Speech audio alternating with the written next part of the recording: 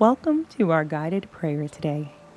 We are here to pause in the presence of the Lord as we surrender to Him and enjoy the freedom from the need to perform or pretend.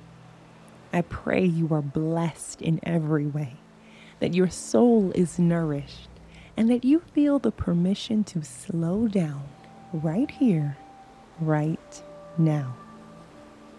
Before we begin, take a moment to breathe and make room as we prepare to read 2 Samuel chapter 1, verses 19 through 27. Take a deep breath. In, out. Breathe in His presence, His love, His joy. As you breathe out confusion, frustration, and fear. In, out.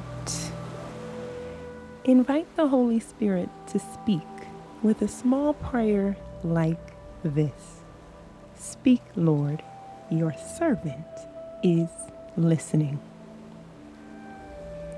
As I prepare to read our scripture today, listen closely, follow along, or simply repeat after me.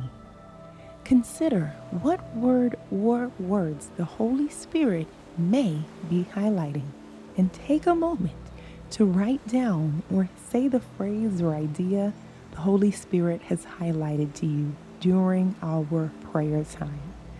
Doing so will help you return to it at a later time to see what He may want to say further. 2 Samuel chapter 1 verses 19 through 27 read, Your glory, O Israel, is slain on your high places. How the mighty have fallen. Tell it not in Gath. Publish it not in the streets of Ashkelon, lest the daughters of the Philistines rejoice, lest the daughters of the uncircumcised exult. You mountains of Gilboa, let there be no dew or rain upon you, nor fields of offering. For there the shield of the mighty was defiled, the shield of Saul, not anointed with oil. From the blood of the slain, from the fat of the mighty, the bow of Jonathan turned not back, and the sword of Saul returned not empty. Saul and Jonathan, beloved and lovely, in life and in death, they were not divided. They were swifter than eagles. They were stronger than lions. You daughters of Israel, weep over Saul, who clothed you luxuriously in scarlet, who put ornaments of gold on your apparel. How the mighty have fallen in the midst of the battle. Jonathan lies slain on your high places. I am distressed for you, my brother Jonathan. Very pleasant have you been to me. Your love to me was extraordinary, surpassing the love of women. How the mighty have fallen, and the weapons of war perished. Let's pray. Dear God, in the name of Jesus, today we come to link arms with those who are grieving. We ask that you would just remind them that you are near to the brokenhearted. Blessed are those who mourn, for they shall be comforted.